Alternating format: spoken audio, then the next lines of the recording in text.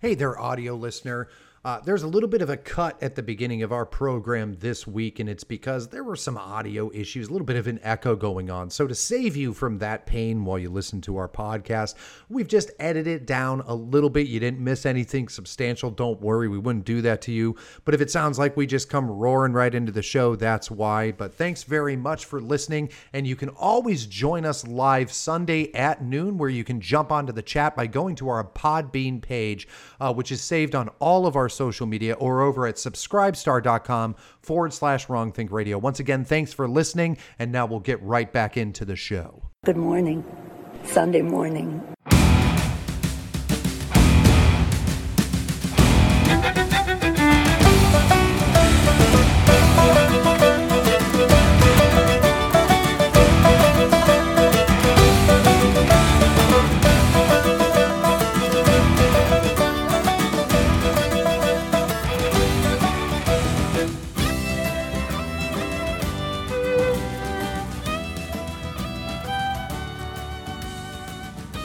Let's dive into the news, because there's actually a lot of things that went on, but some of it got kind of covered up. And by that, I mean all of the discussions and weirdness that were going on revolving around Martha's Vineyard, which of course we're going to talk about. But it did actually block some of the more interesting stories that have come out this week. Some of it dovetailing kind of on the insanity that was, Biden's like weird speech where he's basically declaring war on half of America. We've talked about this for a few weeks now. And I know a lot of people have kind of brought up like, well, he's talking about, quote, MAGA Republicans. He won't name who those people are, but he says it's MAGA Republicans. And we're convinced by the liberal media and by Democrats themselves that these MAGA Republicans are like representatives. He's not talking about, regular everyday Americans, right? He's talking about the evil MAGA Republicans. The altest of rights. Yeah, the altest of rights. This is like, people have told me who they think it is. It's like Marjorie Taylor Greene or Matt Gaetz, maybe even Jim Jordan. Who knows? It's all of those people, but it's certainly not you. Except for when Democrats are talking. For example, Representative Hank Johnson, who's a Democrat representative from Georgia, he names who MAGA Republicans are earlier this week. Here's him in a committee meeting, and he actually talks about who he says are MAGA Republicans, the type of people that the president of the United States was referring to in his dark speech.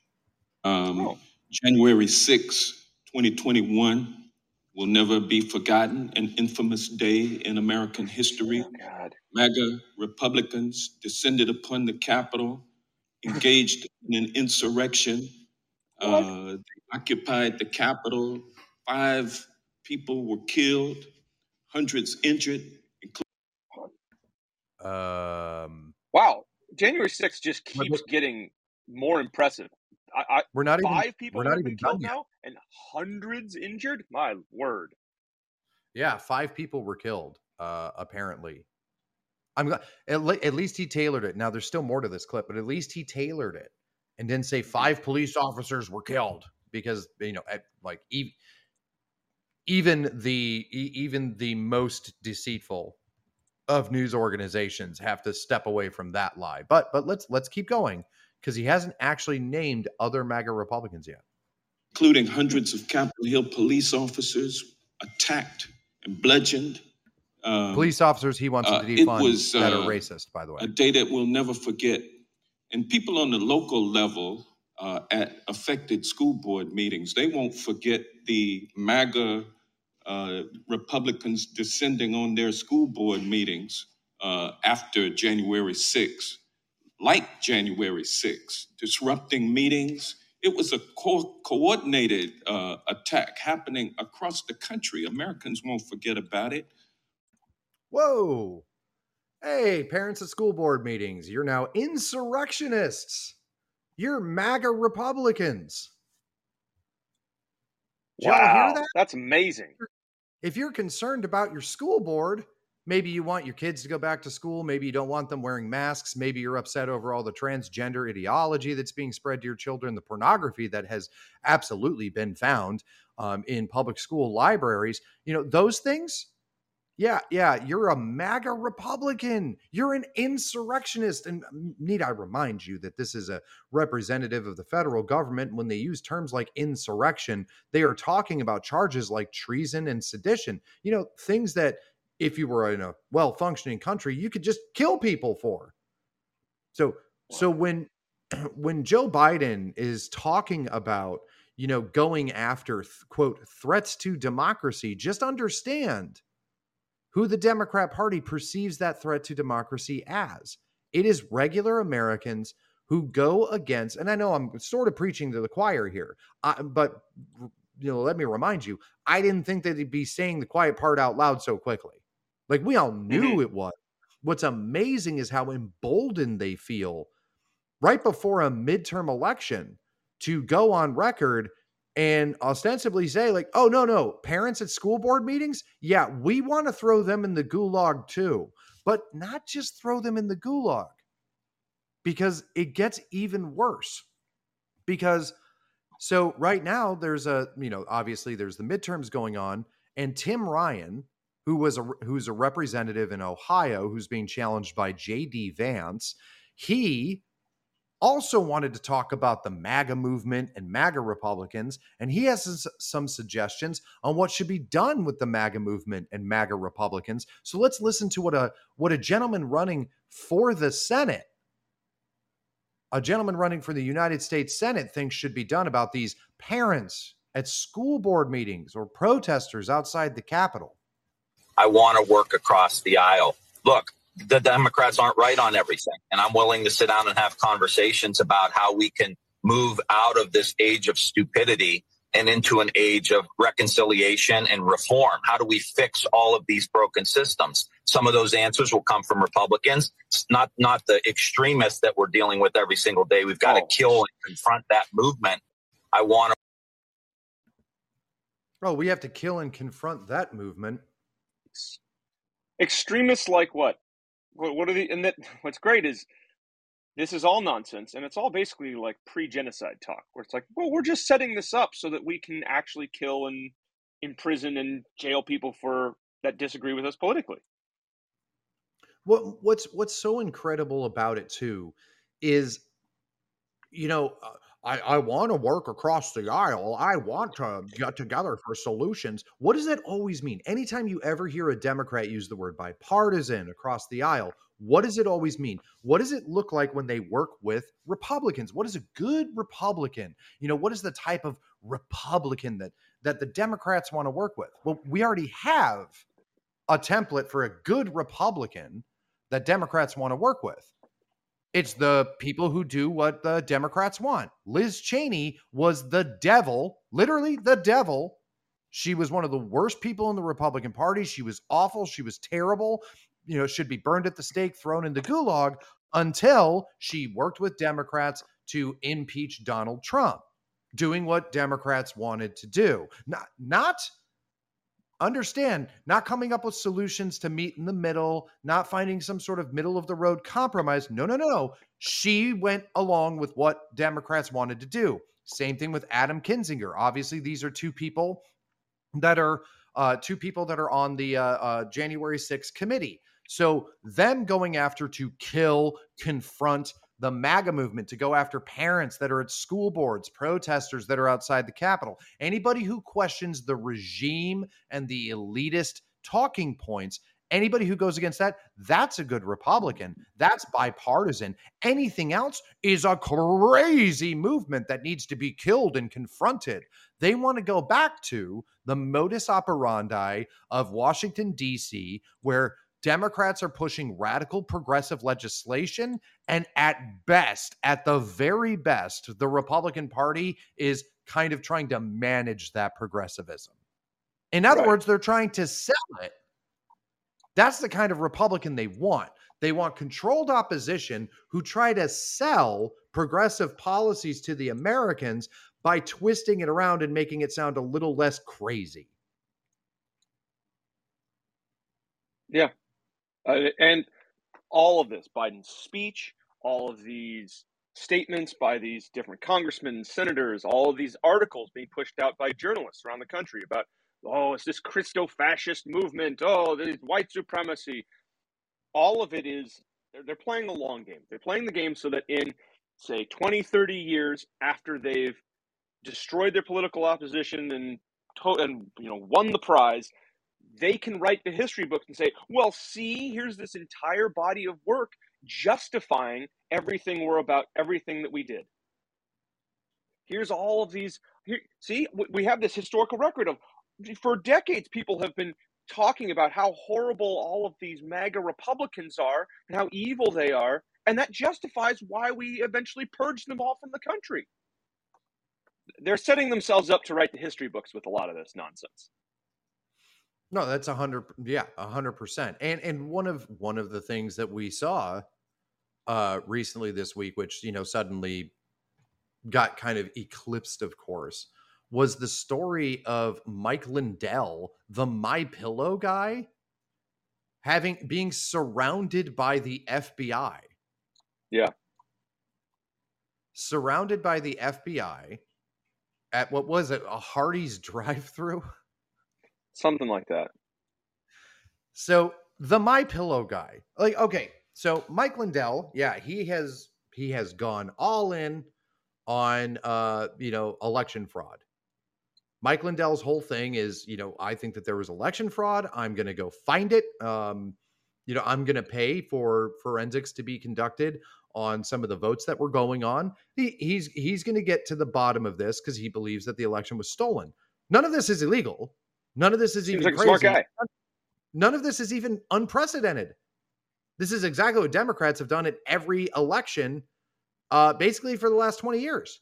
So none of this is unprecedented or crazy or weird. But it's it's unprecedented that someone on the right is finally questioning the integrity of elections when the left has been meddling in them for years. Precisely. And it's funny because if you wanted, the one thing that I think bolsters the claims of election fraud, if there's one thing that absolutely bolsters and makes it, I'll say it this way, makes it easy for me to convince anyone I'm talking to that election fraud is likely, I certainly point out the fact that the FBI is trying to arrest anyone who talks about it, even though what effect are they having? Right. It says, well, because the regime and all of their apparatus has stated the position, there cannot be any election fraud. Therefore, anyone bringing it up must be a Russian agent of disinformation and chaos or some nonsense like that. Yeah, the fact that they are running as fast as they can to arrest and persecute anyone who even talks about it, that's kind of how the Democrats are in total power and they want to arrest anybody who questions how maybe they got into power. Well, that certainly kind of suggests that they absolutely did steal the election. That looks like a cover-up. Ignoring it and like, really feels like it. Yeah. Here's a little bit of a clip from an interview that Tucker Carlson performed with Lisa Gallagher, who ended up also being raided by the FBI, because understand, people who had Facebook groups were raided by the FBI, even though they may not have had any connection to anything to include January 6th. But here's part of that interview. Lisa Gallagher, as we told you a moment ago, is one of the many Trump supporters who woke up to an FBI raid earlier this month, and we are grateful that she's willing to join us to tell us about it. Lisa, thank you so much for coming on. So I just want to be clear that you have not committed a crime of any kind. I don't think you've ever been accused of a crime. You weren't even at the Capitol on January 6th. I don't think you're even in Washington. Tell us how you felt when Joe Biden's FBI showed up with guns at your home the morning after his speech. I was terrified. And I'll be honest with you, when my daughter woke me up telling me there were 3 armed FBI officers at my door, I thought she was joking. And I immediately tried to throw clothes on. I called my husband. I was crying. My knees were shaking. And even though I knew I'd done nothing wrong, after seeing Joe Biden's speech the night before, I thought, oh my God, this is political. And I was frightened. I truly thought they can take me out of here in handcuffs And I thought, Yes. I'm in my bedroom. I thought, am I not coming home? So I went outside and I said, gentlemen, you're scaring me. And they proceeded to tell me that they were given an anonymous tip that I was at the Capitol on January 6th. Even though, of course, as we said, they knew you weren't because they had facial recognition software and there's no evidence, and it's almost 2 years ago. Do you know who this anonymous tip, this snitch who turned you into federal law enforcement for supporting Trump on Facebook might be? No, I know nothing. And I invited them into my home so I could look at my phone and my calendar. And I have subsequently called the FBI office in Newark to just document or know for sure that it really was FBI agents at my home. And it was. And they said it was an anonymous tip, but they won't tell me anything else. Yeah, because there are not enough law enforcement concerns right now with 107,000 Americans dying of fentanyl last year. Lisa Gallagher, I know it takes bravery to come on and explain what happened. So wait, the FBI surrounded her house because she might have been at a protest. Right. Well, and That the fact resulted that she in was or was not does not matter. It simply is what this is showing. The whole point of this exercise is not to arrest her because they didn't have anything to arrest her for. It's just to show her we could make your life hell if we wanted to, and there is nothing you can do to stop us. All we have to do is assert you might have been at the Capitol, and then we can derail your entire life with endless investigations and summonses, and all sorts of things. This is.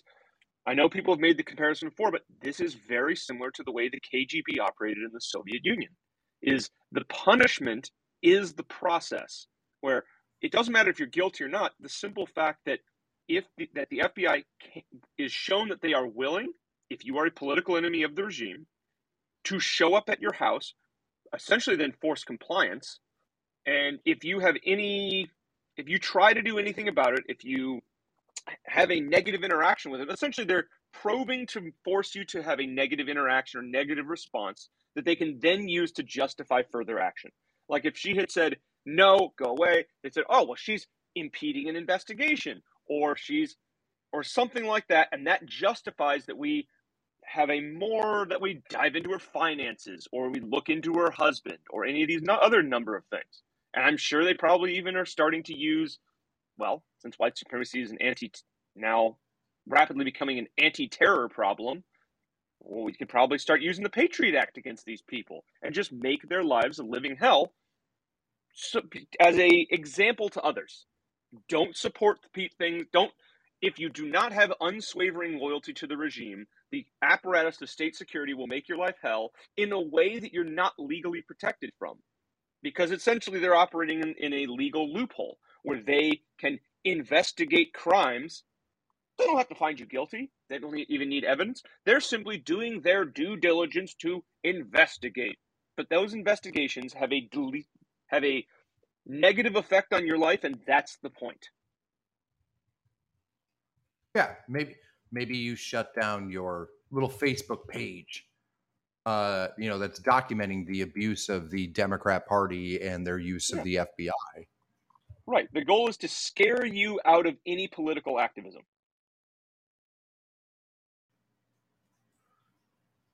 Now, what's interesting is that there are some claims.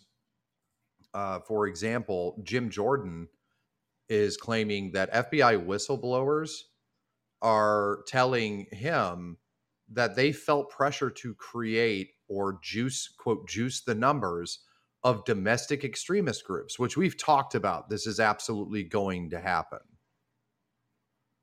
We've talked about the fact that any time that you hear the FBI try to talk about domestic, because that was the change.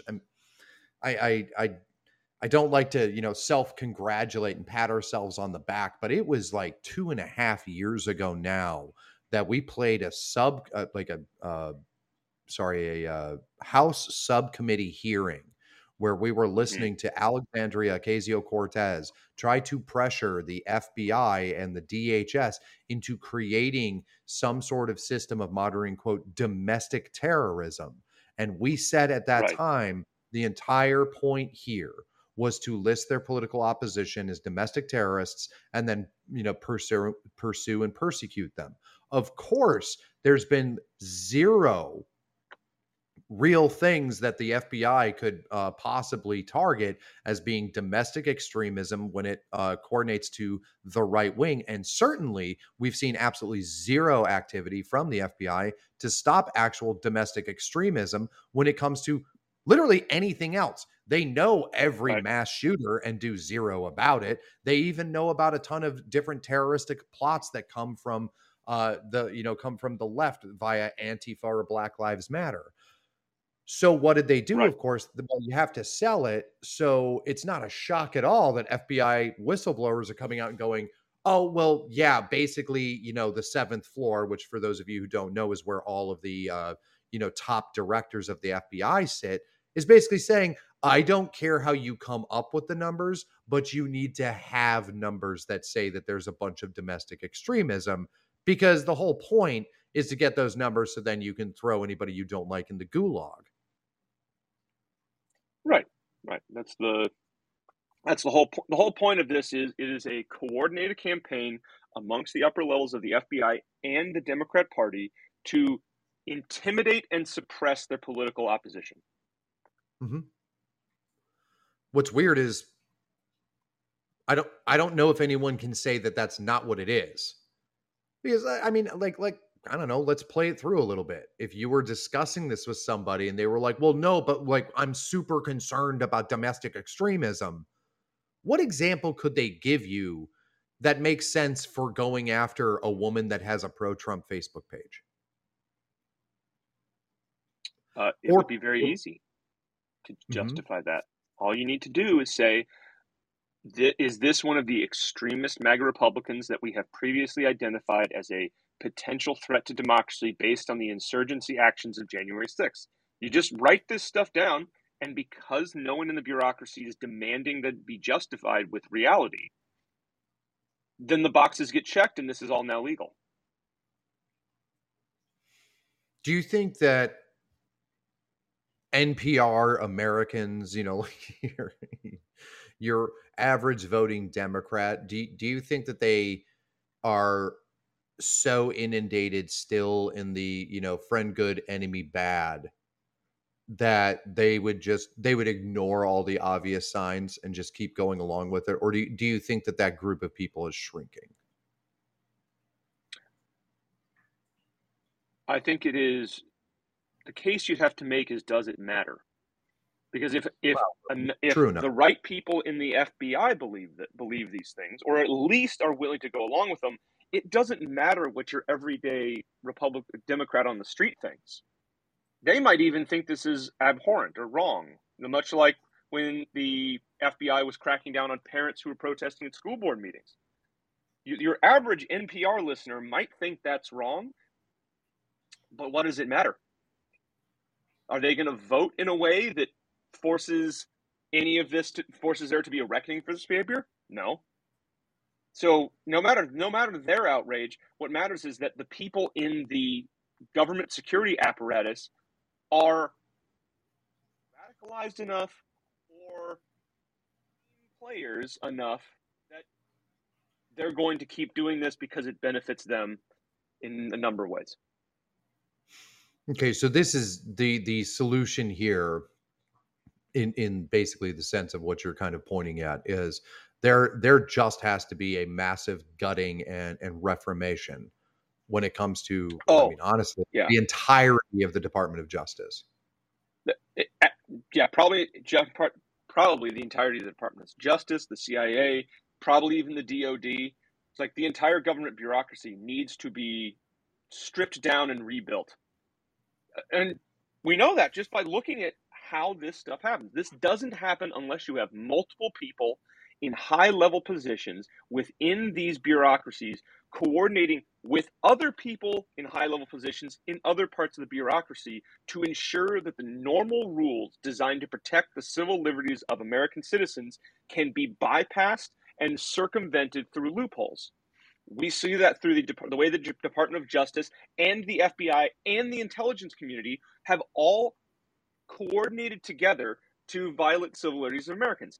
I remember when they all got together to ensure, with agents of the Democrat Party, that they were wiretapping the offices of the opposition party during Trump's election. The NSA was colluding with the FBI, the Department of Justice, and the Democrat Party, and the FISA courts to ensure that they could wiretap and spy on the opposing candidate in an election for the benefit of one political party. All of the people in the top level of all of those bureaucracies has to be fired and probably stripped of their pension. They have to suffer a serious level of ramifications. They have to be made examples of, or else these things happen again. The only thing that protects your civil liberties is the people with the power to destroy them choosing not to do so. It's like, we can talk all we want about the Constitution, but if the people in charge of exercising force against you don't care that they're violating the Constitution, and the people that would be in charge of policing their actions to ensure that they don't violate the Constitution are all on the same side, then your constitutional rights are gone. Like, in de facto, sure, you might have a right to a fair trial, but if someone at the NSA and someone in the FBI and someone at the Democrat Party decides that you need to have your civil liberties violated via wiretapping, and they all can collude together to ensure that every loophole is maneuvered through to make that happen, it's gonna happen. So the concept here, and this is something that we've always kind of touched on, right? Is when we it's always those situations where like something happens, and for example, you get like a lot of the neocons or establishment conservatives, however you want to term it, right? And they go like, oh, well, that's just ridiculous. That's so anti-constitutional. And you go, well, okay, but they're doing it though. Like, they went to go do it, and I didn't see the Constitution come flying down and block their ability to do this absolutely corrupt and unconstitutional thing. And all you seem to be doing is telling everybody how they're absolutely breaking the law and the Constitution by doing the thing, but it's still happening, and you bitching that it's unconstitutional doesn't seem to be stopping it. So please explain to me, what are we? Well, and this gets back to the fundamental part of what pisses me off so much about when we talk about January 6th. What exactly are the American people supposed to do when the liberal elites in DC, the Democrat Party, the mainstream media consistently violate the constitutional rights of the American people, weaponize the Department of Justice and other apparatuses like the intelligence apparatus of the United States government against their political opposition, and the only thing that we get from Republicans is, oh my gosh, that's so illegal and unconstitutional, and then absolutely zero happens. What are we supposed to do as American citizens when the Constitution is being blatantly violated and nobody gives a damn about it? Because when we try to do literally anything about it, everybody tucks their tail and runs away and calls it an insurrection. Right. The only thing that can be done about it is essentially through, I would say, almost state level government now. State and local level government, maybe sheriffs and other things, have to take an active role to protect their own citizens from the predations of the FBI, because it's clear that at the national level, I would say it's almost too deadlocked to hope for anything to change. Like, we would need to change this at the national level. We would need to have we need to probably have the House, Senate, and executive branch all friendly to us, and all stacked with people with enough political spine to take the massive measures needed to essentially drain the swamp. But I don't see that happening anywhere in the near future. And so now we have to rely on things like a state government saying the FBI is not allowed to operate within our state, or a local sheriff, a county sheriff saying, I am not allowing FBI agents to come in and harass the people of my county. And those people are going to have to then be backed up by the city councils, by state governments, and that's truly what I see as the near-term step forward for all this, is essentially finding ways to protect ourselves from the predations of the federal bureaucracy. Well, and one of the things that you've brought up is, when it comes to, like, say, January 6th, like the people that are sitting there in jail, which, by the way, we played that clip from that woman. She's lucky that she didn't get arrested, because regardless of, her whole thing was like, I wasn't even there on January 6th. Yeah, it could take you 18 months to say that to a judge. Yeah. And those entire 18 months, you're sitting in jail. Right. And then still they'll probably find a way to exactly. give you 3 or 4 years. So it doesn't matter. You could be absolutely innocent. You could be provably innocent, like a lot of these people on January 6th that have been sitting in jail for what now, 2 years? You could absolutely be innocent, and they will find a way to just sit you in jail. You never see a judge. You're just sitting there in essentially judicial limbo, but your life is ruined. Your health is ruined. Like guys from January 6th who are basically innocent have been beaten by the guards enough that they've gone blind in an eye, or been forced into depression-related suicide after not having seen their family for a couple of years. All the COVID regulations were used to essentially drive these people insane. It absolutely is a Soviet gulag type system, and it operates in America today. So I don't care about, like, what civil rights am I supposed to care about when we have political prisoners being abused in a federal prison system today, and we're not doing anything about that? Well, and I mean, some of this is being voiced. I'll give credit where credit's due, because I don't want to be completely cynical, although I think that these are absolutely valuable things that we need to point out, is the lack of effort being taken. And one of the people who's at least voicing, I don't want to give, this is Representative Chip Roy from Texas. I don't want to give him too much credit just because he gets good sound bites, because I need to see actions more than words. But at least here's a little bit Representative Chip Roy bringing up the weaponization of the FBI a few days ago in a committee hearing. Here's what he had to say about what's going on with the Biden DOJ and the FBI. We've had a whole lot of conversation about the facts, or at least the perceived facts or alleged facts, about what has occurred or what exists in Mar-a-Lago, what doesn't. But remember, we're still dealing with a 50% or something redacted document, affidavit. The whole point here is the power of Congress to demand information from the executive branch for us to do our oversight responsibility. That's why we're here. The gentleman from Texas, my friend Mr. Gomer, articulated very well why we should be bound together as members of Article 1 to defend the powers of Article 1 in this context. I ran afoul of a few of my colleagues and the former president when I agreed to a subpoena on the Oversight Committee, because I wanted information about where kids were being held after the issues at our southern border. I wanted that information.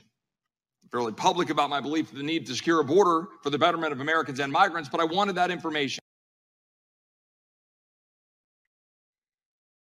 We've had a whole lot of conversation about Scott Smith from Loudoun County, who was, sorry guys, there was a weird hiccup in the audio, so let me get back to where we were. Emergency power.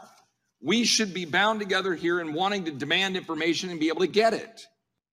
And as my friend from California pointed out, the FBI, the power of the FBI, can be used and is used often to destroy lives.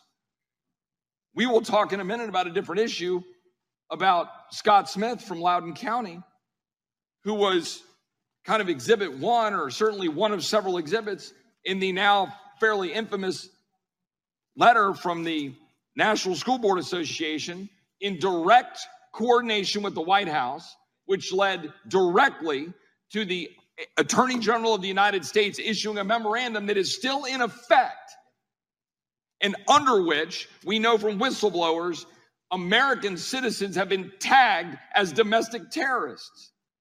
That is the power of your Federal Bureau of Investigation under the Democrat Attorney General of the United States. And you're running cover. And you're running cover for them. And we're sitting here right now simply wanting to see the entirety of an affidavit so that we can do our oversight duty, our job. If there's some concern about that not being able to be seen by the public, we can march down to the SCIF right now and go look at the fully unredacted version. What in the hell are my colleagues afraid of in seeing the full unredacted version? The American... Sorry.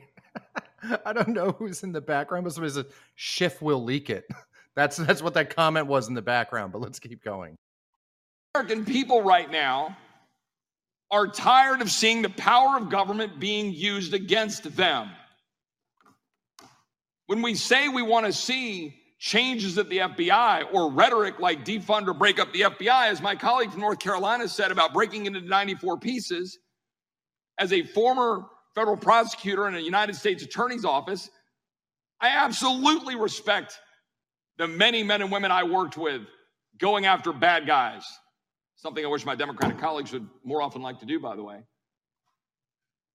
But the power centralized in the FBI under the Attorney General of the United States being used to target American citizens is something that the People's House Judiciary Committee should be keenly concerned on a bipartisan basis to try to protect. And again, I want to bring this back to the simple point. This is a request of information of the executive branch from a member of Congress elected by 750,000 American citizens in Arizona to say, I'd like to see the entire affidavit. And my colleagues on the other side of the aisle are against transparency. Against transparency. Well, one thing I like about Chip Roy is he sticks specifically, as much as it's very difficult for people to say that this is all theater when Chip Roy kind of goes off on his tangents, because he always speaks and focuses and centers on, yeah, but like, this is our job. Like, here's the aspects of what our job is supposed to be doing. Here's all of the legal, like, silly little documentation that backs up like what our roles and responsibilities are. And all I'm asking us to do is that. Yeah. Now, forgive my little bit of cynicism here, but it seems like a lot of this is simply pleading to the people that are knowingly doing this for their own benefit to suddenly have a come to Jesus moment and realize that they're not abiding by the Constitution. As emotional of a plea as this is, I'm just here wonder who his audience is supposed to be. Is it the Democrats that knowingly are doing this for their own political gain? Like, that violating the system and twisting it to their own ends is the point. They are the ones that have done this and know exactly what they're doing. So all of this, we need to be bipartisan. This is wrong. Why would Democrats care? That's not the audience. I understand where you're coming from. That's not the audience. It is. So this was recorded on September 14th. So it was 4 days ago, right? September. Okay. We're 2 months out from a midterm election. The midterm election is more than likely going to move the House over into Republican control. This is him stating, here is everything that the Democrats are doing. And this now, for lack of a better term, A, because of its popularity, B, because of its actual existence in written record, because that's what happens in these committees. This actually lists out, here is our pushback against the Democrat Party and how we're going to fix problems that have been identified by millions of Americans, right? All of the rhetoric, every the Republican Party has promised throughout the summer that has given them a surge in the polls and given them a surge with the American voters. This now documents it and says, this is in a sense, his way of saying, this is what we're going to do if you give us control over the House Judiciary Committee. Because remember, whichever party controls the House of Representatives then controls every single committee within it. So the House Judiciary Committee will be under Republican control. Chip Roy is listing out, here's what the Democrats are doing wrong in violation of a lot of things. So when we take over, we can't do that. We have to fix that, and we need to have the oversight. Well, I certainly hope Republicans are able to win these elections and get in power. I mean, you sound skeptical. I am a little skeptical because as great as these words are, they are nothing but words. Well, that's now, all they granted, have. Maybe they can't do anything. I was saying maybe they can't do anything until they have power, but I still don't necessarily see the point. Like, would they all, if the point of stating this, sure, it goes on the record, but how many Rhino Republicans are going to get elected?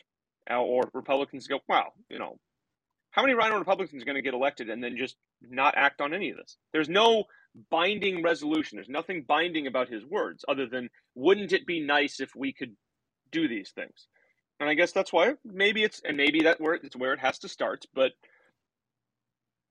until I see some action, I'm still going to feel a little bit let down by the Republican Party. Now, maybe I just have to wait until after the election and see what happens. But I guess my skepticism comes from this. Why is it not every single Republican on the committee saying this? Why do I have to wait for Chip Roy? Where's Lindsey Graham? Where's Mitch McConnell? Where's all these people echoing the exact same sentiment very publicly with absolutely no room for misinterpretation? Sure. And that's what makes me skeptical. I'm skeptical because let's say Republicans do win control of the House committee. Will they then be sabotaged by a bunch of traitors within their own ranks and prevent any real change from happening? And I guess I don't feel confident that that's not going to happen. So I am not exactly excited. Like, this doesn't really solve the issue for me because I feel very little assurance that his words are going to turn into any kind of real action. Right. So, and here's the purpose of bringing this up, right? So, well, number one, to address one of the points you made, the idea of a binding resolution or some sort of legislation, right? As of right now, how everything, ferrets out within the House and the Senate. Let's say Chip Roy's like, I made a binding resolution. This is what I think needs to be done. By the way, we've seen this where like Marjorie Taylor Greene, Lauren Boebert, several other representatives have actually put forward legislation to impeach Joe Biden for the weaponization of the FBI. Guess what happens? Awesome. Never sees the light of day because Democrats are in control. Sure. This is part of some of it is part of how the government is run, but also at the same time, it is part of just the coordinated activity of the Democrat Party. So you put forward that legislation and it just goes zero anywhere. It just never gets seen, right? Sure. As much as we'd love to see it, it would just be failed legislation. And to be fair, given how things are, that actually would be theater. Like, I put together a resolution and I want something to be done. And then all the Democrats go, well, we're going to vote no on it. And then it's just like, well, shit.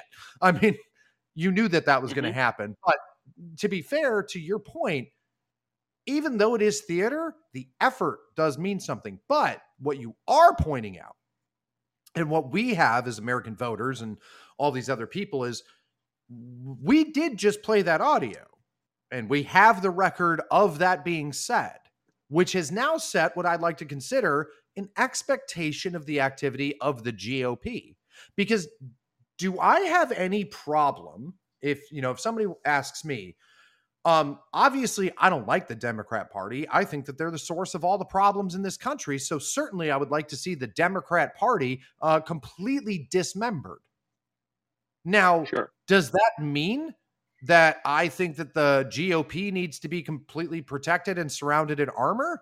No, I'll take them out too. Do you think, personally, and I'm sure that you would agree with this, if the Republican Party gets into power for the next couple of years and they do absolutely zero to reform these absolute abuses of the Constitution of the United States, verifiable abuses of power by the executive branch, the Congress, and the Congress and the judiciary, If they do absolutely zero about it, I don't see any reason why any voter in America wouldn't be perfectly fine with both parties being completely burned to the ground.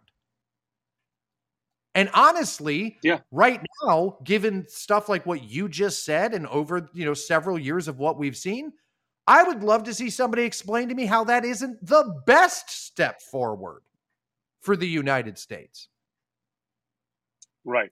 I think that the next couple of years, if Republicans have victories in the midterms, if they flip the House, and it would be interesting I want them to flip the Senate, not just because I want, total Republican control over Congress. I want them to flip the Senate so they don't have any excuses for failure. But I would say that the next 2 years of House control by the Republican Party isn't a, quote, victory for the Republicans, though it is. In fact, what it is this is the Republican Party needs to prove why it needs to also exist. Because I'm perfectly fine, and I think many Americans are fine with the complete dismemberment of the Democrat Party, but I don't want the Republicans to think that that means they're safe. This is their interview for survival as a party in the United States of America. Right. And I guess it is just frustrating because at a time when we need more than ever a functional, capable opposition party, and a time when that probably has never been easier, because Joe Biden's terrible. No, Democrats are wildly true. unpopular. At a time when it would have been the easiest possible time to be a functional and good opposition party, we're stuck having to reform the Republican Party before we can take any first step towards holding the Democrats accountable or reversing any of their changes. And that's, I think, what I think myself and maybe other people find very frustrating. No, yeah, and I absolutely agree.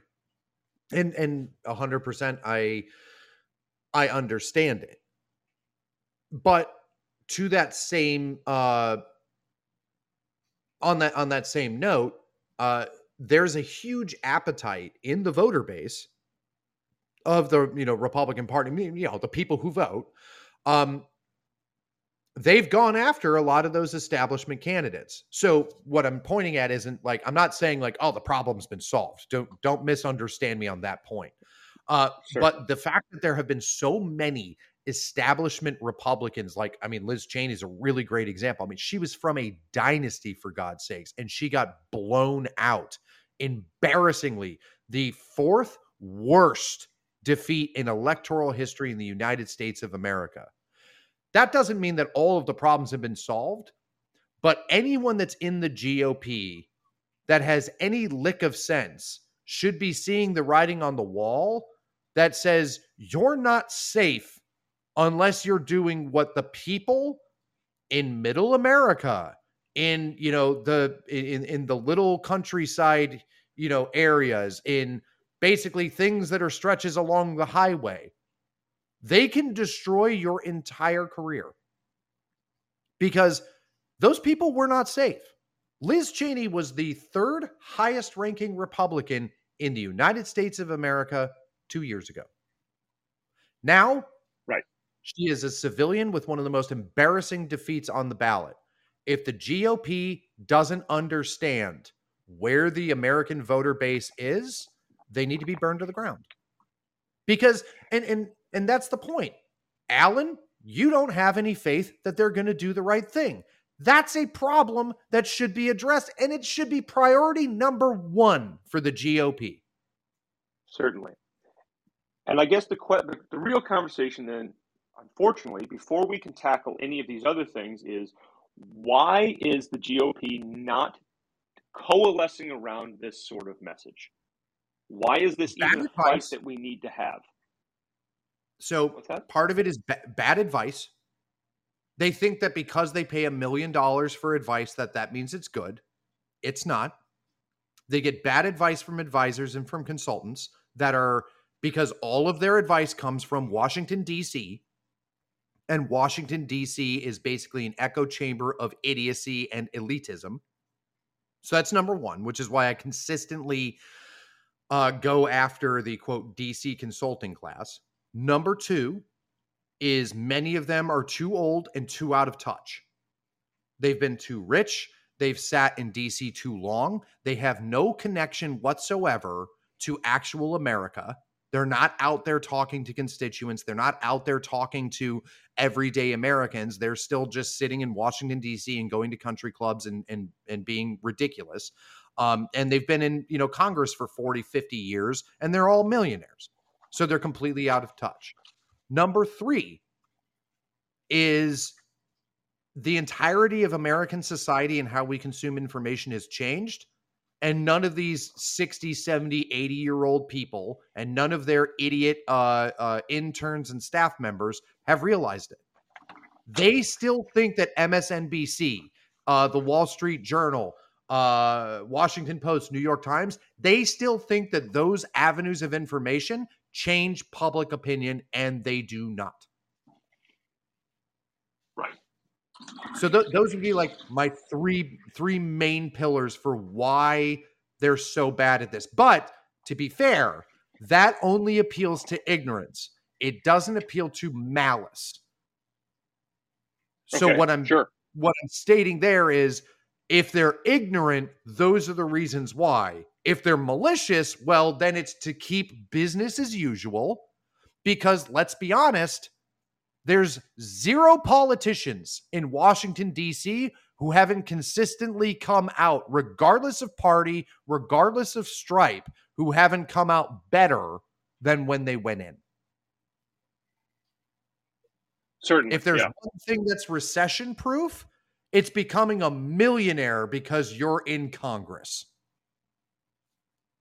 Yeah. So for the perfect way to make a lot of money.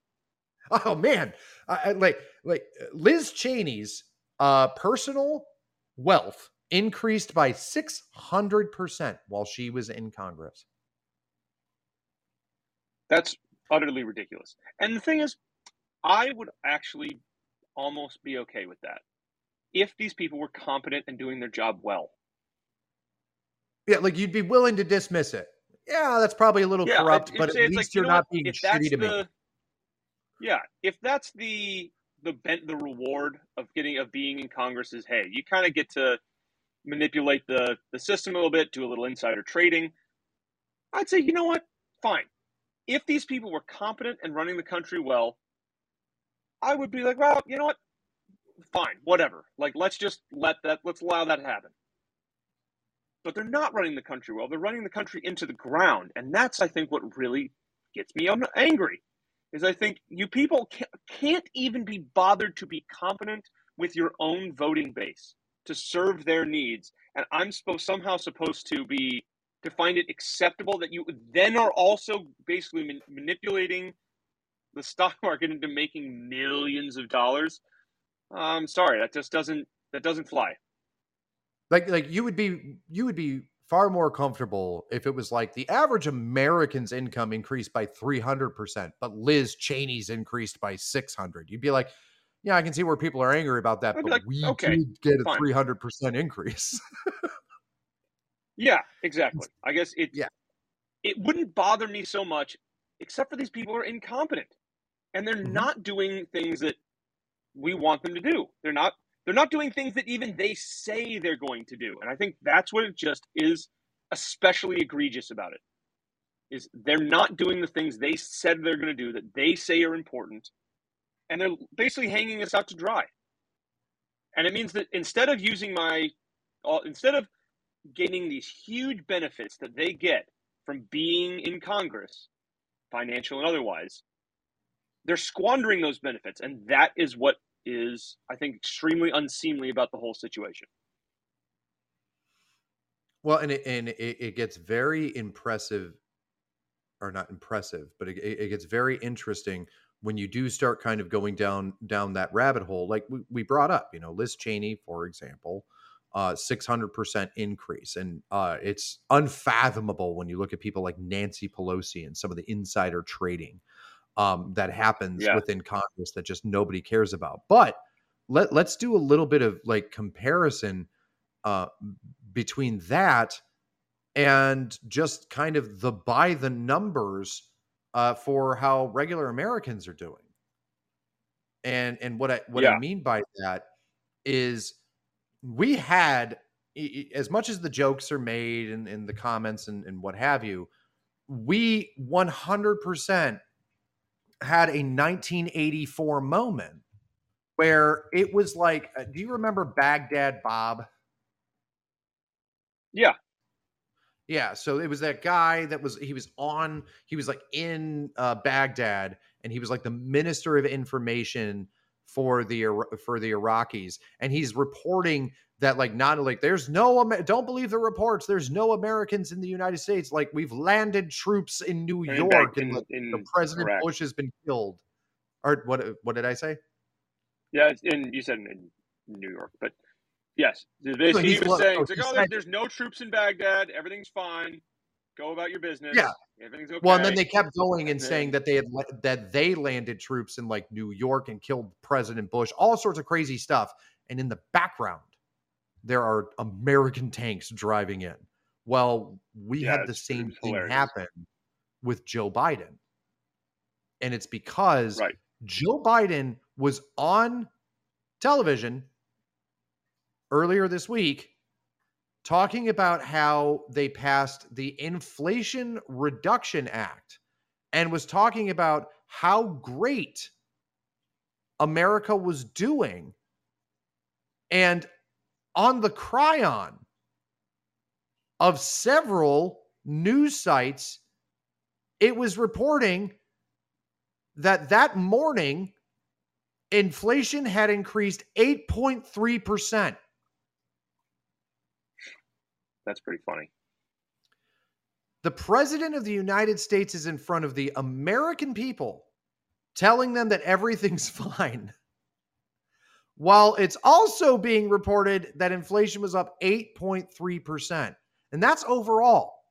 Understand that groceries have increased over 11%. Yeah.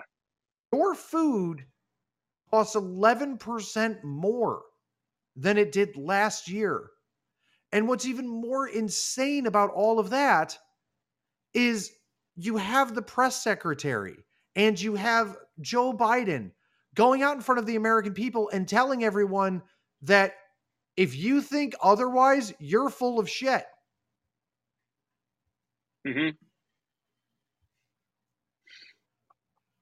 Yeah, it's a very silly situation. It's just insane to me. Like we're just at the point now where you can't even debate with liberals who believe this crap, because you have to first be like, but that's not true. Because I've seen a lot of people are like, actually wages increased. They did. That's true. Wages did increase something like 3%, but all of that's wiped out when the dollar's 8% less. Right. That means it just hurts you at 5% instead of the full 8%. Yeah. And to be honest, it's all tangible. This isn't theoretical stuff. You have less money. Things are more expensive. You can't do things you used to be able to do. You all know that. You're living in this situation while Democrats are telling you that's not happening. While you're having to budget stuff, while you're having to put things on credit cards or borrow money, or heaven forbid, take a second job, they're telling you everything is fine. And they think that this is going to work. They think that they can just lie their way out of it, and that there's enough Americans that for some reason would be like, well, sure, I just had to get a second job just to pay for the bills I've had for years. I guess I'm wrong. It must be that I'm wrong. Joe Biden's right. They think that that'll work. Incredible to me. I think with Democrat voters, it probably will. Maybe. Or an even worse take from my end is that a worse take from my end is that they aren't worried about having to get elected. Yeah, that definitely seems like the case. Like these are the activities of a group of people who aren't concerned about having to face voters. Yeah, that definitely is how they're seeming to operate, and that's real weird and kind of suspicious. Like, why would you think that? Why would they feel like they can get away with this sort of thing? I don't know. But it certainly is suspicious as hell. All I know is I'm worried about it. Yeah. Well, shift gears a little bit and get into just some of the wackiness that's going on. Let's go a little bit north to Moose and Maple Land, because there was a story that, at first, to be completely honest, I thought that this was a troll. I thought that the guy was trying to make an example and trying to show how much of a joke transgender policies were and the obsession with supporting transgender policies. I thought that that's what was going on here. But instead, it was all legitimate. A teacher in Ontario showed up to class with gigantic prosthetic breasts and basically wore a sheer shirt so you could see all of the everythings.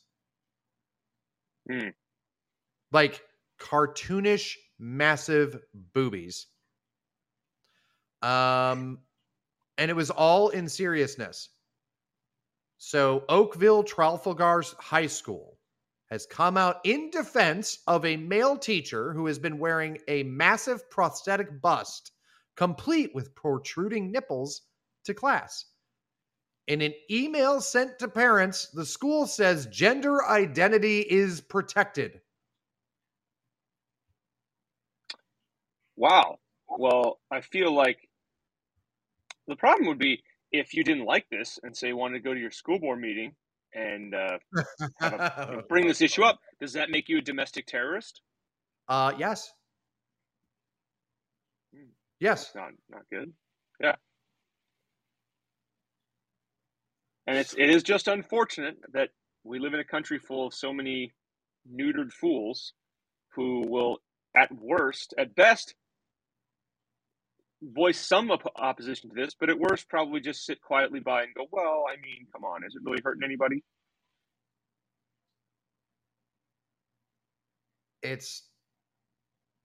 Oh my God. It's just horrifying.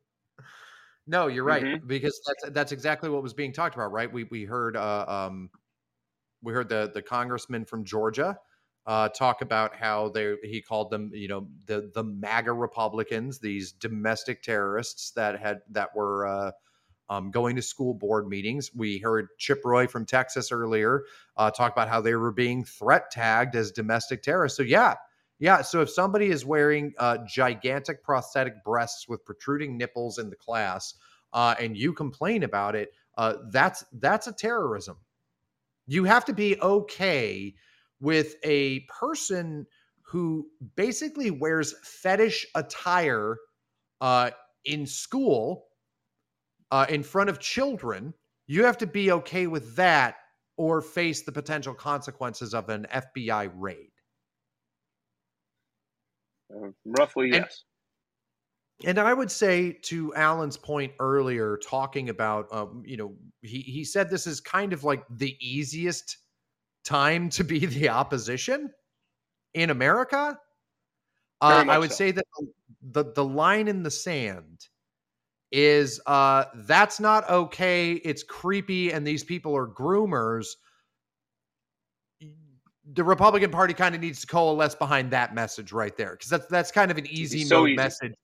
This is gross and weird. Now, granted, this is happening in Canada, but the same rules are being enforced here in the United States. Right. So, regardless, and we are going to see a freak out that's going to be coming, by the way, because the Virginia governor, Glenn Youngkin, has now pushed legislation through that schools cannot change the change or discuss the gender identity of a student without parental permission. So you can't groom them in class without the parents being involved. That's So good. just At least we got that going for us. Yeah, brace yourselves for the insanity of the left, basically saying that this is somehow targeting the LGBTQ community, because for some weird reason, it's considered anti-LGBTQ to not leave creepy fetish people alone with your kids. Mm-hmm.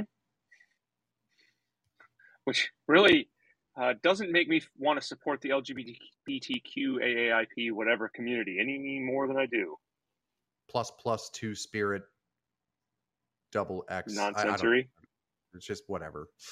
They just keep every time you figure out how dumb it is, they just add another thing to it to make you have to prove how dumb that is. It's That's it. We just added another letter. Oh, you don't like that? Well, we're adding more letters now. Yeah, you like that? Yeah, we're gonna add another letter to make you a bigot. Someday it's just gonna be like normal people. It's weirdness.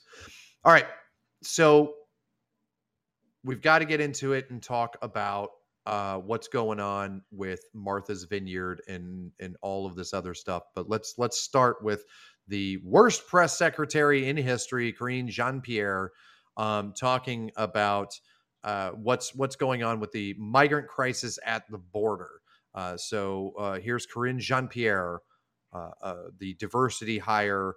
Because, my God, first Black lesbian woman press secretary, hooray, reporting on or giving the White House's take on the immigration crisis in America. ABC has a team right now in El Paso where local officials say there's 1,300 migrants arriving every day. We're seeing that people are sleeping on the streets because there are no beds left for people when they arrive. There's not enough buses to take them to other cities that might have capacity for them. Is that acceptable? And is there something the administration can be doing right now in a place like El Paso? So I'll tell you exactly what the Department of Homeland Security has been doing. They've been surging resources to the region and working to quickly decompress the area. As with all individuals encountered at the border, DHS continues to expel migrants as required by court order under CDC's Title 42 authority. Those who cannot be expelled under Title 42 are screened and processed to have their claims for relief heard by an immigration judge in removal proceedings. ABC has a team right now in El Paso. Real quick. Notice she said DHS will, quote, decompress the situation. Do you know what that means? I don't. What does it mean? So when she says decompress, what they're actually doing is the Biden administration will take these immigrants that come across the border that obviously they can't all fit in like El Paso, and they put them on planes and buses and they send them to other parts of America.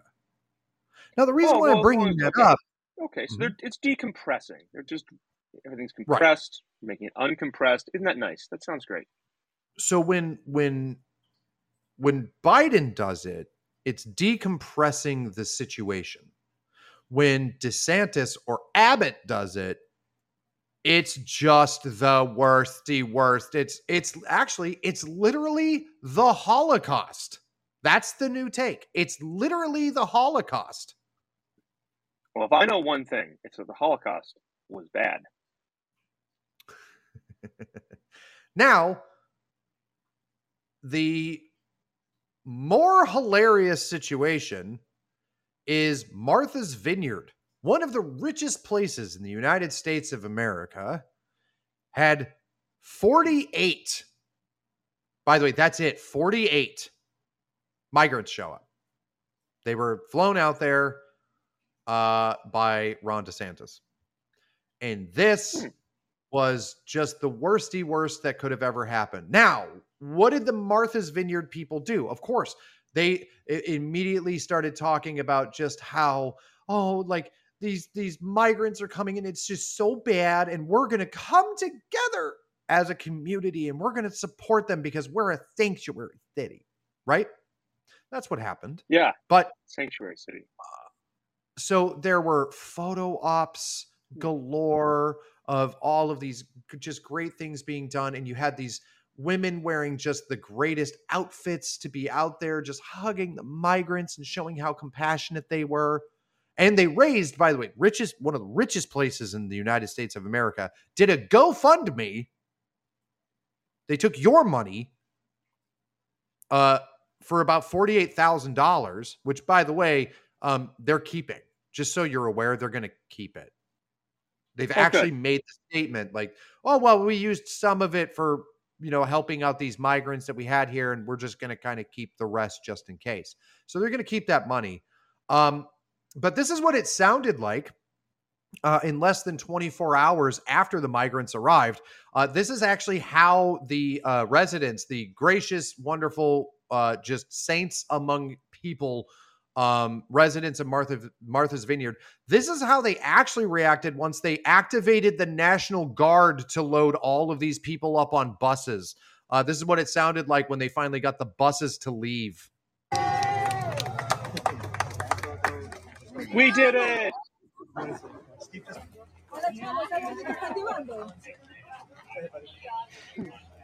So they're all standing here for a photo op while they're just shoving the migrants onto buses with the help of the National Guard.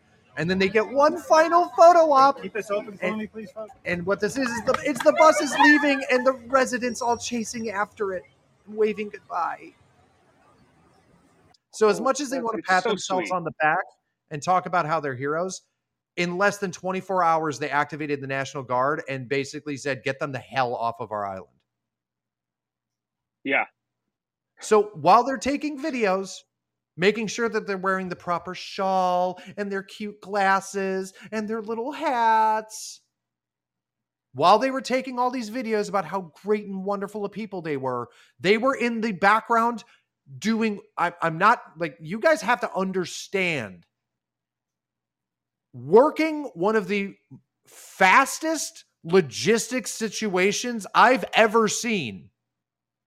And it's only 48 migrants. That's not a lot of people, but they got the National Guard and the police to get buses, planes, everything to get them the hell off of the island. They were working overtime to get these people off of the island. Mm-hmm. They were so overwhelmed with 48 illegal immigrants. But remember that number that we heard stated from Karine Jean-Pierre, or to Karine Jean-Pierre at the time, 1,300 migrants a day showing up in El Paso, Texas. Martha's Vineyard can activate the National Guard over 48. Mm-hmm. Isn't that wild? And New York, by the way, largest city, largest city in America, right? Freaking out over like 2,500. But here's, I need to caveat this a little bit, but here's a video of Jake Tapper interviewing Eric Adams, who's the mayor of New York, about his opinion on the border crisis and immigrants being shipped to, illegal aliens being shipped to New York. Understand that Jake Tapper is pretending to be in the middle on this or be common sense on this, because CNN is threatening the job of anybody who's too liberal because their ratings are crashing. Don't mistake this. CNN still wants to be liberal propaganda. They just know that the Democrat Party right now is doing a bad job of it, and so they don't want to get caught. So don't think that Jake Tapper's changed his tune is what I'm getting at here. But here's him discussing this with Eric Adams. So you're struggling to process the 2,500 migrants sent to you from Texas. Meanwhile, the El Paso sector of the border sees an average of 1,700 migrants crossing every single day. A record 1.9 million migrants have been apprehended on the southwest border this fiscal year alone. Even if you think what these governors are doing is horrific, it seems like you agree this is a crisis that needs more attention from the Biden administration. Right. No, I believe it's a crisis that needs more coordination from our country. From our country. Hey, you're like losing it over 2,500 people coming into New York City but there's been 1.9 million this year in El Paso. So you would agree that the Biden administration needs to like do more about this crisis? No. Well, I wouldn't say that. No.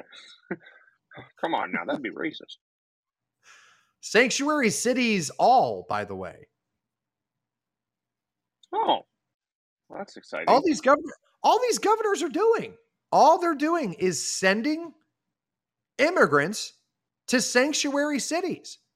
They are taking illegal aliens and sending them into cities that have declared themselves sanctuaries for illegal immigration.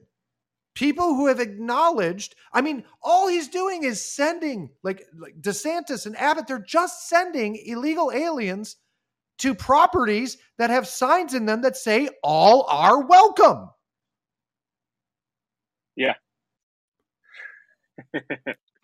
Did you not think that would have ramifications? I mean, of course I'm being sarcastic here, but come on. Like, we all had to live through this during the Trump administration with all of these liberals putting out all are welcome. You know, what's the other dumb one, Alan, that you see all over Seattle all the time? In this house, we believe that. Oh, yeah. In this house, we believe. So you all virtue signaled your support. You were all about it until you had to do anything. Pretty much. Literally anything. So it's all are welcome here, but we don't mean like here. We mean like over there. By the way, this reaction of all of these liberal cities losing their mind about immigrants showing up basically proves the great replacement theory. They're super pissed off over blue areas getting immigrants because they want them to go to red areas. Why would you be so invested in this? Unless, of course, you saw an intrinsic benefit to a bunch of illegal immigrants flooding areas of your political opposition. Yeah. Either it's because you want to replace. That's the only take you can really have on that. Yeah. Either it's because you want to replace them or you want to conduct massive economic harm. Mm-hmm. It wouldn't surprise me if it was both. So we don't know why. We don't know why they feel that way. We don't know why exactly they're so obsessed with sending all of these illegal aliens into red areas. But what we do know is they sure as shit don't want them in theirs. We know that for a fact. Right. Well, yeah, we know that they definitely don't want illegals around them. And they will work. Yeah. Well, I mean, is there any question? I thought that the illegals were a benefit. I thought diversity was a strength. Yeah, I thought it was going to strengthen their economies. And just think about the taco trucks, Alan. The food, though. Oh, the food. I mean, according to the Cato Institute, the economy of Martha's Vineyard should surge with all of the illegal immigrants. One would think.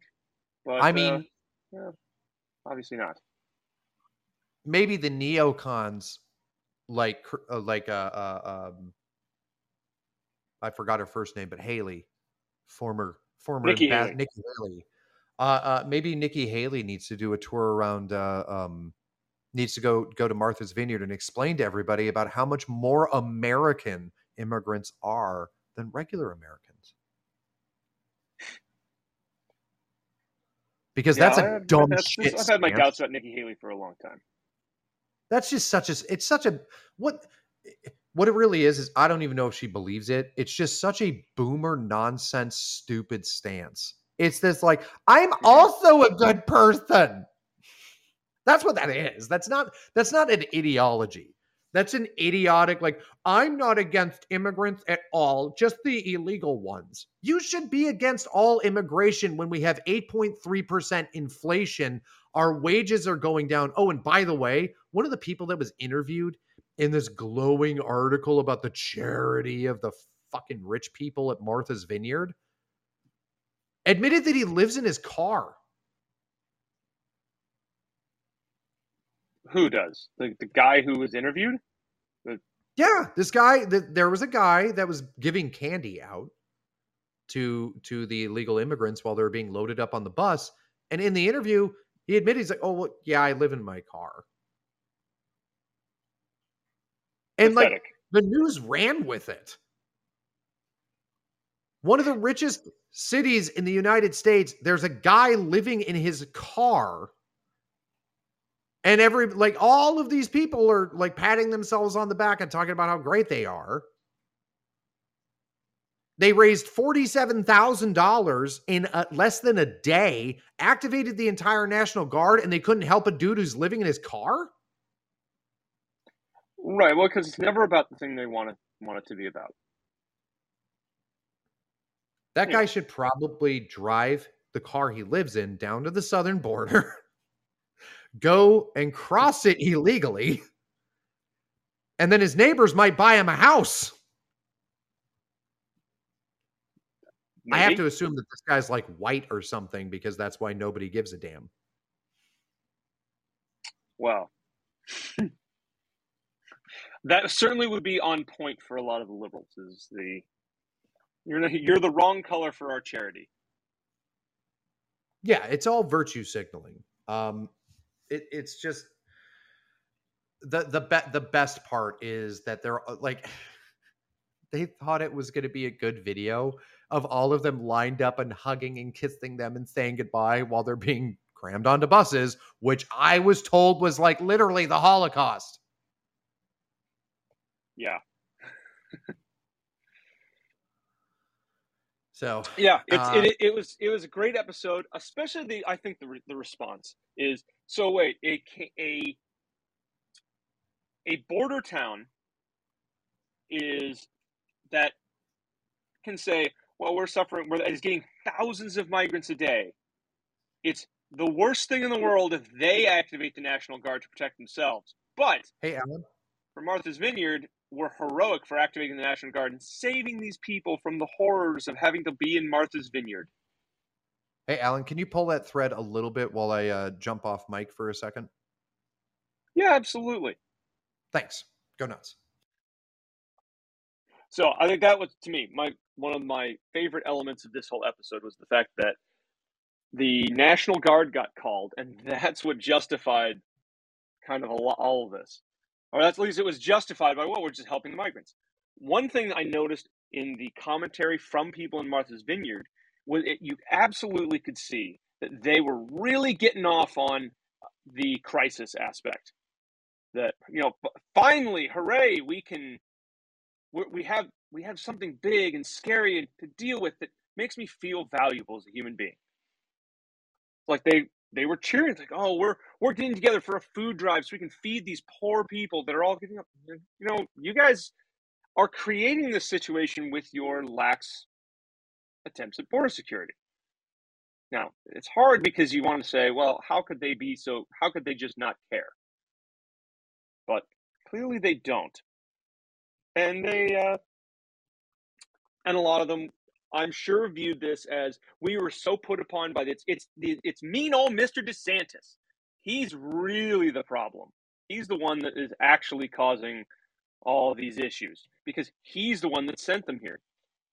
I think hoping that the people on the left will come around to seeing the error of their ways is wishful thinking at best. But anyway, that's my takes on Martha Vineyard. I thought it was a fascinating exercise and thing to see happen because, my gosh, like the sheer amount of hair pulling and screeching from all of these people just because only 50 migrants showed up was nothing short of shocking. But I don't know. It was. I want to see if there's more backlash from this. If these people of Martha's Vineyard get more, if they start electing people to say, well, we're seriously a sanctuary city. Well, you weren't for these people. So I don't know. But it is great. I think the precedent is now set. Border towns, Texas is absolutely justified in declaring a state of emergency and mobilizing the National Guard after the precedent set by Martha's Vineyard. And what can anybody do to complain? Like, well, it's okay it's not okay for them to do, but it's okay for us to do, because we just want to help these poor people. I don't know. I'll be curious to see if anybody there is that upset that about where their tax dollars are going in all of this. What if we gave them candy before we deported them and took pictures of us giving them the candy? I don't know. Would we also be heroes? I think we most definitely would be. I've also seen people ask whether or not Martha's Vineyard has its own flag so they can put it in their profile picture. That's clever too. I guess the part of this that is, I think, very unseemly and frustrating is the fact that there is not going to be a reckoning for these people. That it doesn't matter to them that this stunt happened. They are going to operate. It's not going to change their hearts and minds, for lack of a better term. Which is something that needs to be. It's like these people are not going to be embarrassed into acknowledging their own hypocrisy. As much as we would like that to be the case, it simply is not going to happen. So there needs to be some stunts like this are great, but they are in the end only a stunt. This is not a solution by any means, and it's probably not even going to change minds. That is the unfortunate frustration of our situation currently, is that we are essentially relying on people on the left, the NPR Americans, getting so fed up with their own hypocrisy that they decide to start voting differently and changing their behavior. While that would be a wonderful thing to have happen, putting all of our eggs in that basket, I feel, is folly. And now what I mean by that, it's hard to tell. It would have to be something where they're only going to stop doing this when they're forced to stop. Texas needs to forcibly close the border unilaterally because the federal government cannot be relied on to do it for us. And that is the proper read on the situation. This stuff cannot be allowed to continue, and the only way it is going to stop is if it is forced to be stopped. And because we do not have power at the upper levels of government, we have to rely on power on the state and local level to make sure it stops. I can't tell you much else other than that. No, it's well, and of course, like, it all looked bad, and I think the majority of Americans see it, and it just nobody's going to sit there and look at the kind of residents in Martha's Vineyard and be like, they're the good people. If you ultimately what it comes down to is this is the scenario. If one of the richest places in America, where even Barack Obama has like a $46 million mansion, if they can't handle 48 immigrants, if it's considered inhumane to send 48 immigrants there, then we need to lock the border down entirely, because there's no way it's humane anywhere else. Exactly. Exactly. But again, that relies. But then who's gonna close the border? It has to be the federal government, but possibly the state governments that are on the border themselves. As much as people get outraged about this, there needs to be a pipeline of that rage into action. And I think that's where it is very difficult right now to see where there can be any real action that stops this or changes it, because the people that want unfettered immigration to keep happening, they want an open border, those people have control of the keys to the country. And they seem to have enough stranglehold on the ability to project political power that any opposition to this, any attempts to close the border, are going to be stopped by the Democrats. They're going to be stopped by these people at the federal level. And so at the federal level, I think you just have to write it off until we take complete control of the House, the Senate, and the executive branch. there will be no border security. It has to come from the state and or local level. And people being outraged about it needs to find a way to translate into actual serious action. Admittedly, though, this isn't really solving the problem, right? What I mean by that is loading them up on buses and sending them to New York, or Martha's Vineyard, or Kamala Harris's front door, which is also happening, by the way. Some of them are being shipped right to Kamala Harris's front door. This isn't solving the problem of illegal immigration. It's merely providing theater and focus to what is happening at the border. Yeah. I will admit, it is phenomenal, and I do think exceedingly useful to point out how all of these liberals that were all about just letting anyone who wanted to come here, unvetted, not looked at, whatever, when it's in their neighborhood, they absolutely freak out. I mean, God, like, how the hell does the Democrat mayor of New York go on national television and say, we can't handle 2,500 illegal immigrants? If you can't handle them, what city in America can? Yes. That's like, it is a like, thanks level of, it's shocking that they were able to say these things and feel that their own base wasn't going to question it. It's incredible because the Democrats, in stupidly trying to make this, stupidly handling this, are making the case against illegal immigration every single day. They are making the case every single day. But it's funny that you say it's amazing that they would say this. What was crazy is the reaction from NBC News, stupidly, like, being way too wrapped up in trying to, own the conservatives because they're stupid. In their penchant to want to do that, they actually published a tweet that referred to immigrants as trash. So this comes from the Daily Wire.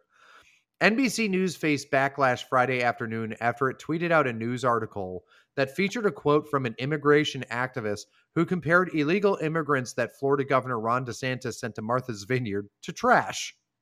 The deleted tweet stated, quote, Florida Governor DeSantis sending asylum seekers to Martha's Vineyard is like me taking my trash out and just driving to different areas where I live and just throwing my trash there. A founding member of a foundation which helps refugees says. Wow, that's is this guy running for some election? Where how can I vote for this guy? Based. Yeah, he knows exactly what people want to hear. And it's so funny because the same liberals that would support a guy like this are the ones that are like, everything that we're seeing from DeSantis is literally the Holocaust, which apparently means the Holocaust wasn't so bad. If shipping illegal aliens to Martha's Vineyard is the same as the Holocaust, then I've been lied to about the Holocaust. Right. They didn't show that part. It's literally like list. Well, that's what's really funny too, is it's like, well, at a certain point, this is obviously all in jest, but at a certain point, if you're going to be accused of it, like, could DeSantis just start loading them up in rail cars and sending them back? I don't understand. That would be pretty cool if that was what happened. He just embraces the imagery fully. Like, he's not doing anything wrong. He's just like, yeah, we just put them on a train and we send them, back into South America where they're from. And everyone's like, oh my God, he's using a train. Literally Hitler. Yeah, that would be pretty ridiculous. It's very it is honestly, it is very exhausting how there is a wild obsession at all times with liberals to have to make everything about World War II. It is pretty irritating. Everything has to be World War II, and everything has to be, it always has to have some correlation to like Holocaust. It's so dumb. And honestly, I think people are over it. Like nobody. Anyway, the point is, as with everything, it just diminishes. It diminishes any of it. People just aren't going to care anymore about any of those subjects, the Holocaust, slavery, any of those things, because they've just been so diminished because just by the rampant stupidity of the left. Now, absolutely. Heading into the last 20 minutes of the program here, there is something that I wanted to point out because we haven't done a lot of like COVID or vaccine news or any of that, but there's now a commercial, and I'm sure that this is only one of many, for medication directed towards children that I think you're going to find pretty shocking. Let me play the audio of this commercial. Unfortunately, you guys aren't going to see all the pretty pictures here. It's some very emotional stuff, very pretty. But this is a commercial that's just running on daytime television now. And I'm going to ask the audience a question of, did you ever hear about this problem, say 2 years ago? Here's the commercial. I've been into fashion since I can remember. But one day I had a stomachache so bad I didn't want to do anything. The team at New York Presbyterian said it was actually my heart. It was severely swollen, something called myocarditis. But doctors gave me medicines and used machines to control my heartbeat. They saved me. So now I can become the next great fashion designer.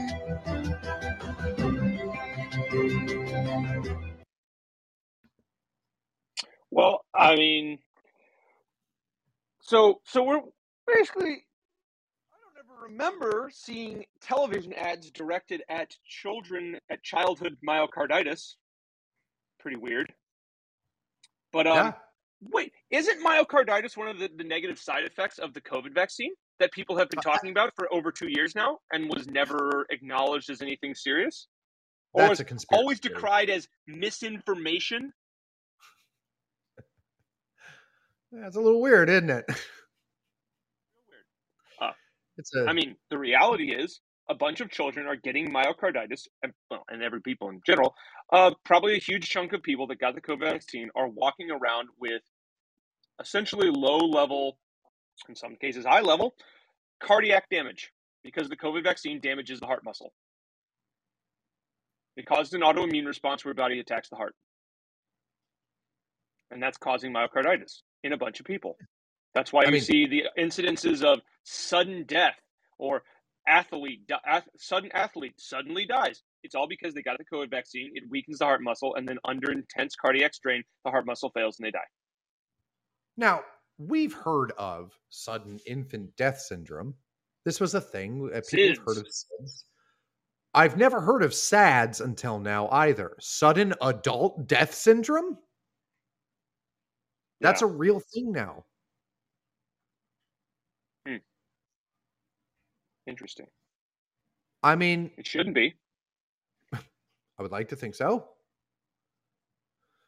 But yeah, we're now seeing commercials about myocarditis in children.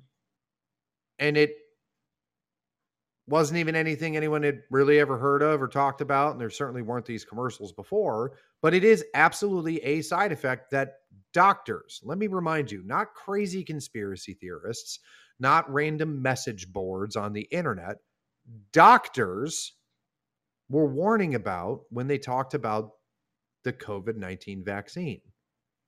Now, those doctors were ridiculed, threatened. Some of them lost their jobs. Their licenses were threatened. They were banned on social media. They were attacked by every aspect of liberal media and even politicians, probably even investigated by the FBI. Possibly. And now, the same hospitals, pharmaceuticals, giant medical establishment that told everybody that it was a lie are now celebrating the fact that they're saving kids from myocarditis. What do you bet they also have a bunch of fancy new myocarditis drugs that they just released? Oh, certainly they do. Oh, absolutely. Yeah. The whole COVID-19 vaccine thing is absolutely terrifying because of how they were able to fool people into essentially compromising their own health, which is what you did. If you took the COVID-19 vaccine, you ran a very high risk of compromising your own health for something that was really not going to hurt you in the first place. Well, Or maybe the risks of COVID were less than the risks of the COVID vaccine. Yeah, so certainly that. And they didn't want to tell you. They lied. They knew these risks existed, and they intentionally tried to keep people from finding out by calling it misinformation and disinformation. The government was complicit in this. Pharmaceutical companies were complicit in this. They knew, and they suppressed it because it would hurt their bottom line. Here's the crazy thing. We don't know how high the percentage is. It might not be anything too insane. Like myocarditis, I don't know what the numbers are, but they're more than one, certainly, and there are several instances of this happening, but it might not even be that big of a percentage. That's actually the craziest part about this. There are, of course, everyone has watched a pharmaceutical ad, which I'm still incensed that this exists, but everyone has watched an ad for medication on television in which they list side effects. The idea that medicine has side effects is not crazy, insane, or nuts. Like we're all aware of it. It might not even be that high for myocarditis. It might not even be that high for whatever the hell sudden adult death syndrome is. This could be 0.00001% of the population that's affected by any of these side effects. That's entirely possible. But the very fact that the United States government, the National Institute of Health, the CDC, all pharmaceuticals, all media are saying there's 0% of these instances is insanity. Why wouldn't you just be, I know why, so I'm just going to answer the question instead of asking it as a hypothetical. They didn't want to report any of the truth, any of the risks to the American people because of the stupidity of, if we tell people that there could be a side effect, then they might not get it. In other words, all of these groups that I named agreed that it was better to lie to the American people because you were so wrapped up in the idea of them doing what you wanted them to. And maybe not for any nefarious reason. I will leave the door open that it might not even be for anything nefarious or crazy. Just the fact that you're so arrogant and narcissistic and full of yourself that you're the smartest people in the room, that it was, we have a vaccine and everyone needs to take the damn vaccine and I'm tired of people having their own opinions and so I don't care. I'm not giving any excuse for Billy Bob the dipshit to not take the vaccine. So we're just going to lie to everybody about there being any potential consequence. And what's hilarious about it, I guarantee that if they were truthful, they probably would have actually gotten more people to get vaccinated. Because the majority of people I know that were the most worried about vaccines and adverse effects consistently told me that they were suspicious of how much they knew they were being lied to, and that scared them more than anything else. Yeah. Yeah. We're just taking a simple approach to show how reasonable you could have been. You could have been absolutely just reasonable. But for some reason, they chose not to. That's what's so scary about this. Yes. Anyway, go on, Alan. No, that's really it. It's because we knew people. I knew, well, at least for me, I'll say my own personal story. Because I saw enough that I knew they were not telling the truth. about the extent of side effects, that there absolutely was a high potential for side effects with the completely untested and untrialed new vaccine technology, which already I was thought a little suspicious. And then when I saw that how it was, no, there's not even a potential for side effects. There's nothing wrong with the vaccine. It's all great. There's nothing could go wrong with it. That just made me suspicious as hell. I was like, there's no way there's not a negative side effect to this. There's negative side effects for everything, and especially things that are this new. There absolutely are negative side effects.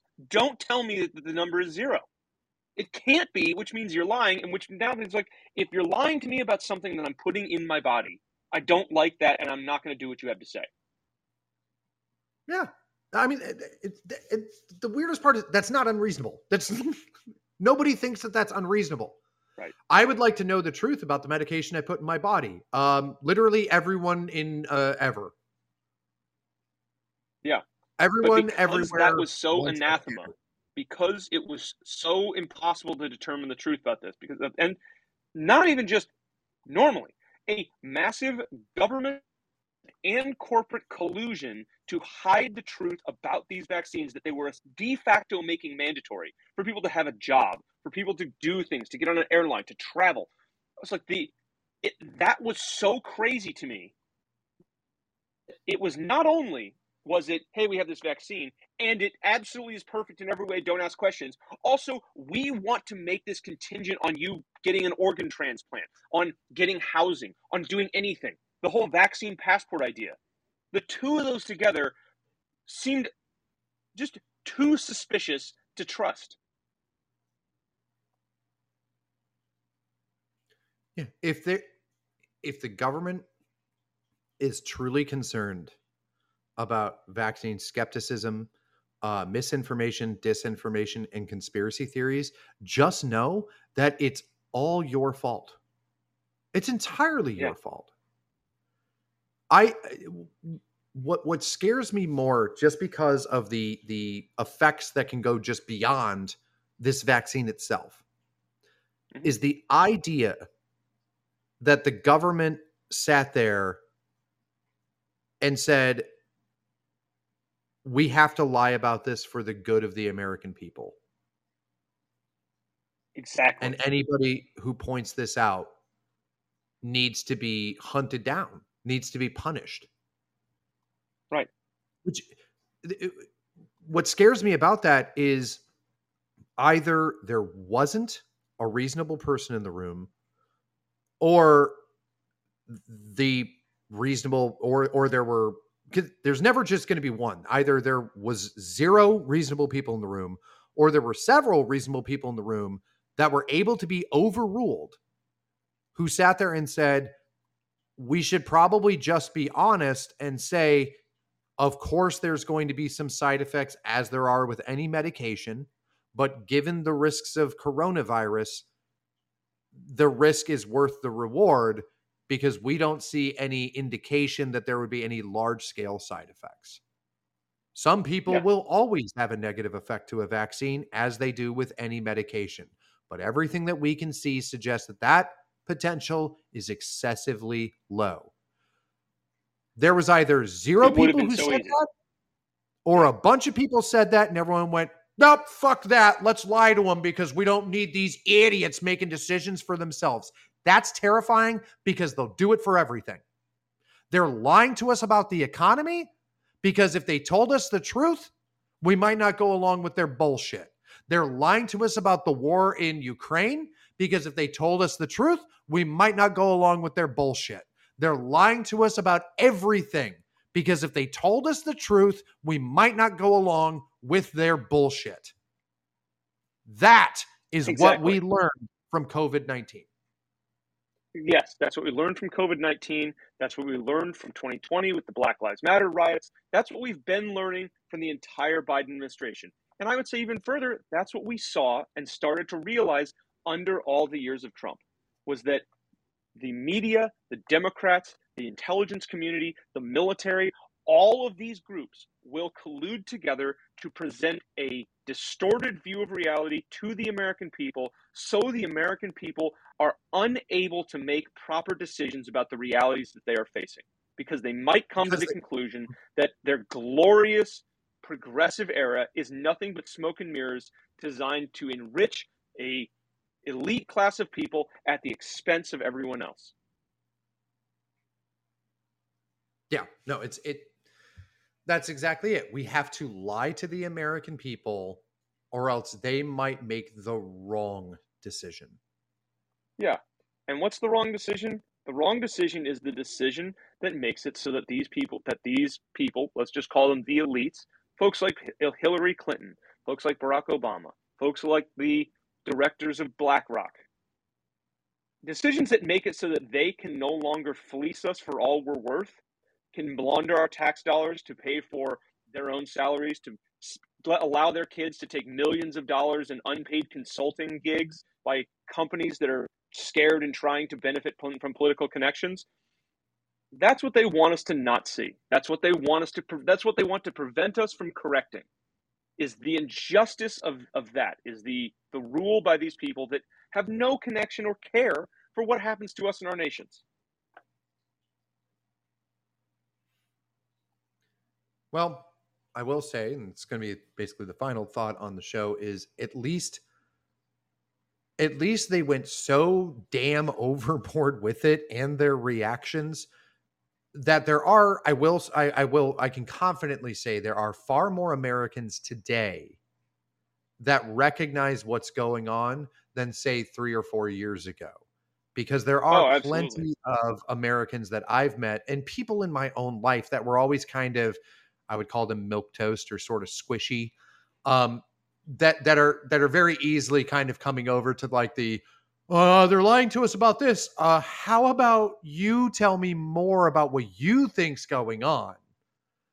And so that's good. Now, its effect, we don't know. That was a lot of kind of what Alan was talking about earlier. But we'll get more into it and keep kind of covering this sort of stuff as we go on through, obviously, everything that we do.